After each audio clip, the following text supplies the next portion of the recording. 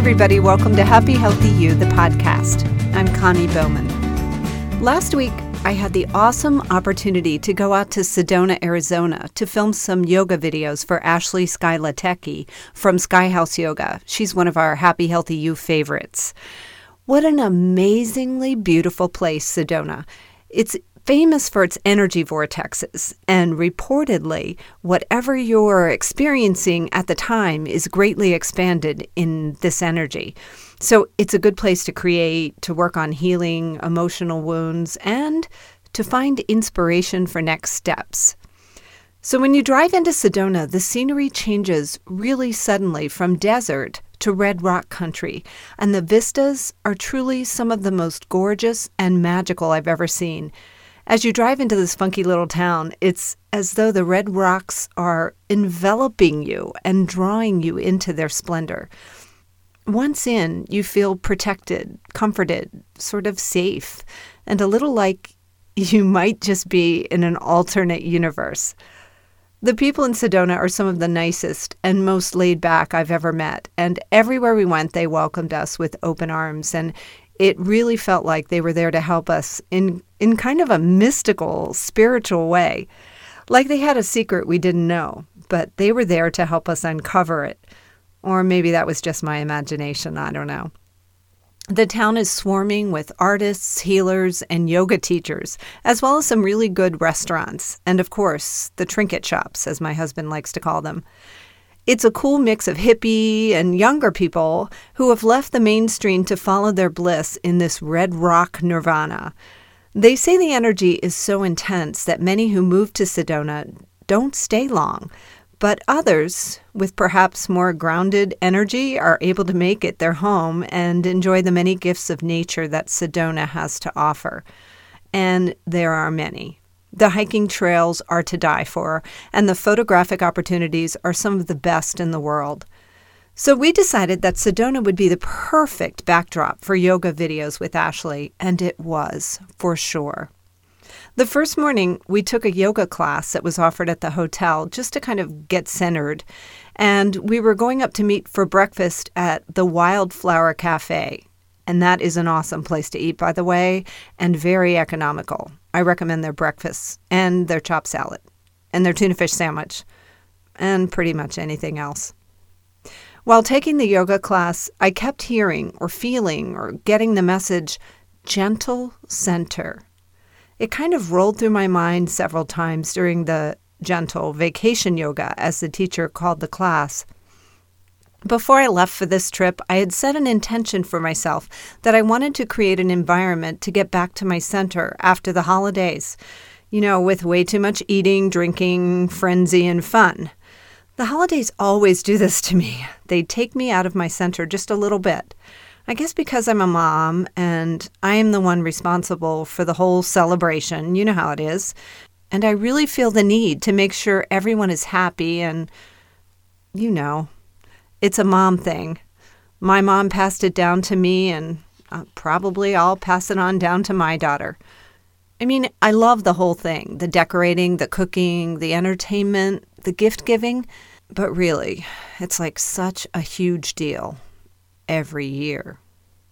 I have a friend who gets so down right before the holidays, just thinking about all she has to do and all those gifts to buy, and it really just overwhelms her.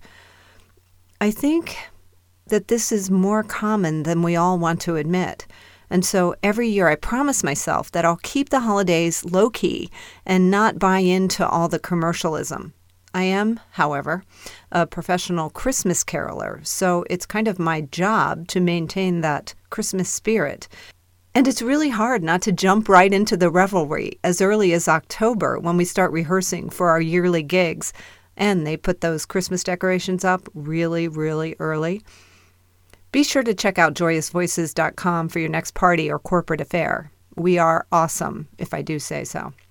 Meanwhile, back in Sedona, I left the yoga class with gentle center still rolling through my brain, wondering what it was all about.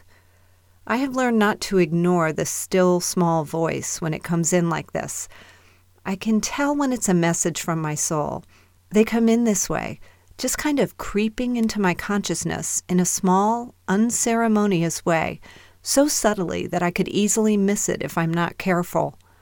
When my soul or my spirit is talking to me, it is always a very simple, easy-to-digest message, at first anyway. I've come to realize that when I heed these early messages, things go a lot more smoothly for me. When I let them go, the messages just get louder and louder until I'm forced to do something. Sometimes it's not pretty. It's kind of like driving a car and making small course corrections rather than sharp turns that could cause the vehicle to overturn and possibly an accident. Well, at breakfast, I mentioned this idea of gentle center to Ashley, and it sort of became the theme for the next few days while we were there. I really tapped into the idea and explored what it means to be in a gentle center. I mean, think about it. When we're gentle with ourselves, we create a space for a more centered life, in balance, mind, body, and spirit. When we're gentle with ourselves, our lives are suddenly filled with more compassion for ourselves and others, and things are more light-filled and peaceful. I explored the different ways of looking at this idea of gentle center. Gentle, center. Gentle center. Gentle, center. This made shooting those yoga videos a really rich, deep, and very remarkable experience, and the beauty of our surroundings only enhanced the whole deal. On the last day of our trip, I came back to our room to find that another horrific shooting had taken place back home at the mall near where I live. I was so saddened to read the details, and I prayed for a peaceful and quick resolution. Facebook is such an interesting phenomenon. In it, we have a whole new method of communication whereby we can get the word out really quickly when these tragedies happen. People were posting from the mall to let others know that they were okay, and of course the rumors were flying as to where exactly the shooter was and who had been hurt. When tragedies like this happen, we humans were pretty predictable. In an attempt to gain control of an uncontrollable situation, we tend to grasp. We try to hold on to whatever we can to get some semblance of order back. When the news of this shooting happened, grasping for any piece of information I could find as I was out of town and worried about friends and family and the people in my community was my way of getting a little control. And so there I sat at my computer waiting for the next reports that were coming in virtually every minute as people communicated from the scene. It was horrible, ridiculous, so heartbreaking that this is happening in our world at this time. Why?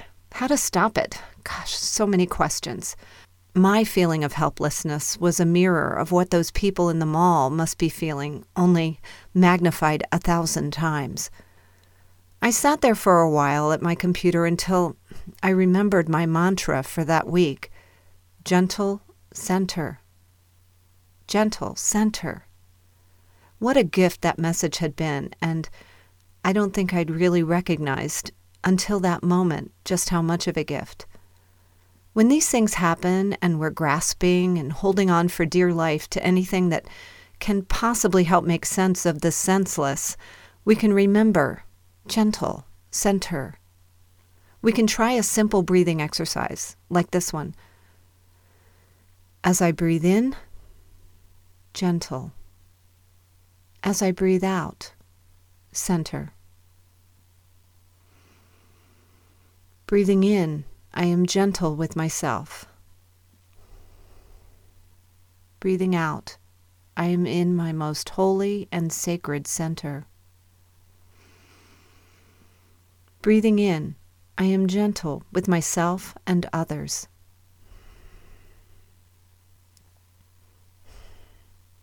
Breathing out, I am centered and calm. I know that I can return to this breath any time. Gentle center is there for all of us. May we breathe freely of this gentle center. May those souls who were in any way touched by the sad event of this past week find their own gentle center. If in the coming days or weeks we feel a need for more concerted action in response to this event, here are just a few ideas. We can reach out to the victims' families, sending condolences or small tokens, perhaps to the child who is now motherless. And we mustn't forget the shooter's family as well. We can come together in community, as one church did the very night the event happened, holding vigils for peace, a calm amidst the storm. We can generate an atmosphere of kindness in our own communities by lending a hand or paying it forward, as last week's podcast guest Lois Smith suggested. She bought a coffee for the next person in line at Starbucks and found it changed everything in that moment. Or as Todd Nigro did so gracefully with his organization, Ellie's Way. We talked to him in a podcast several weeks ago. We can create a way to respond to events like this and help those in need in a more profound and lasting way as they heal from their grief. The opportunities for helping are really limitless, and being in our gentle center only helps these ideas come through. We never know what will happen at any given moment in this fast-paced, kind of crazy world that we live in today. But one thing I know for sure is that when we find our gentle center and we get to know how it feels to be there and how good that is, we can practice breathing in and out with intention and solidify that feeling. And then gentle center becomes quickly accessible to us at any time, anywhere. When we do this, we can literally change the energy in the room. And we become the energy vortex that magnifies and expands, just like in Sedona.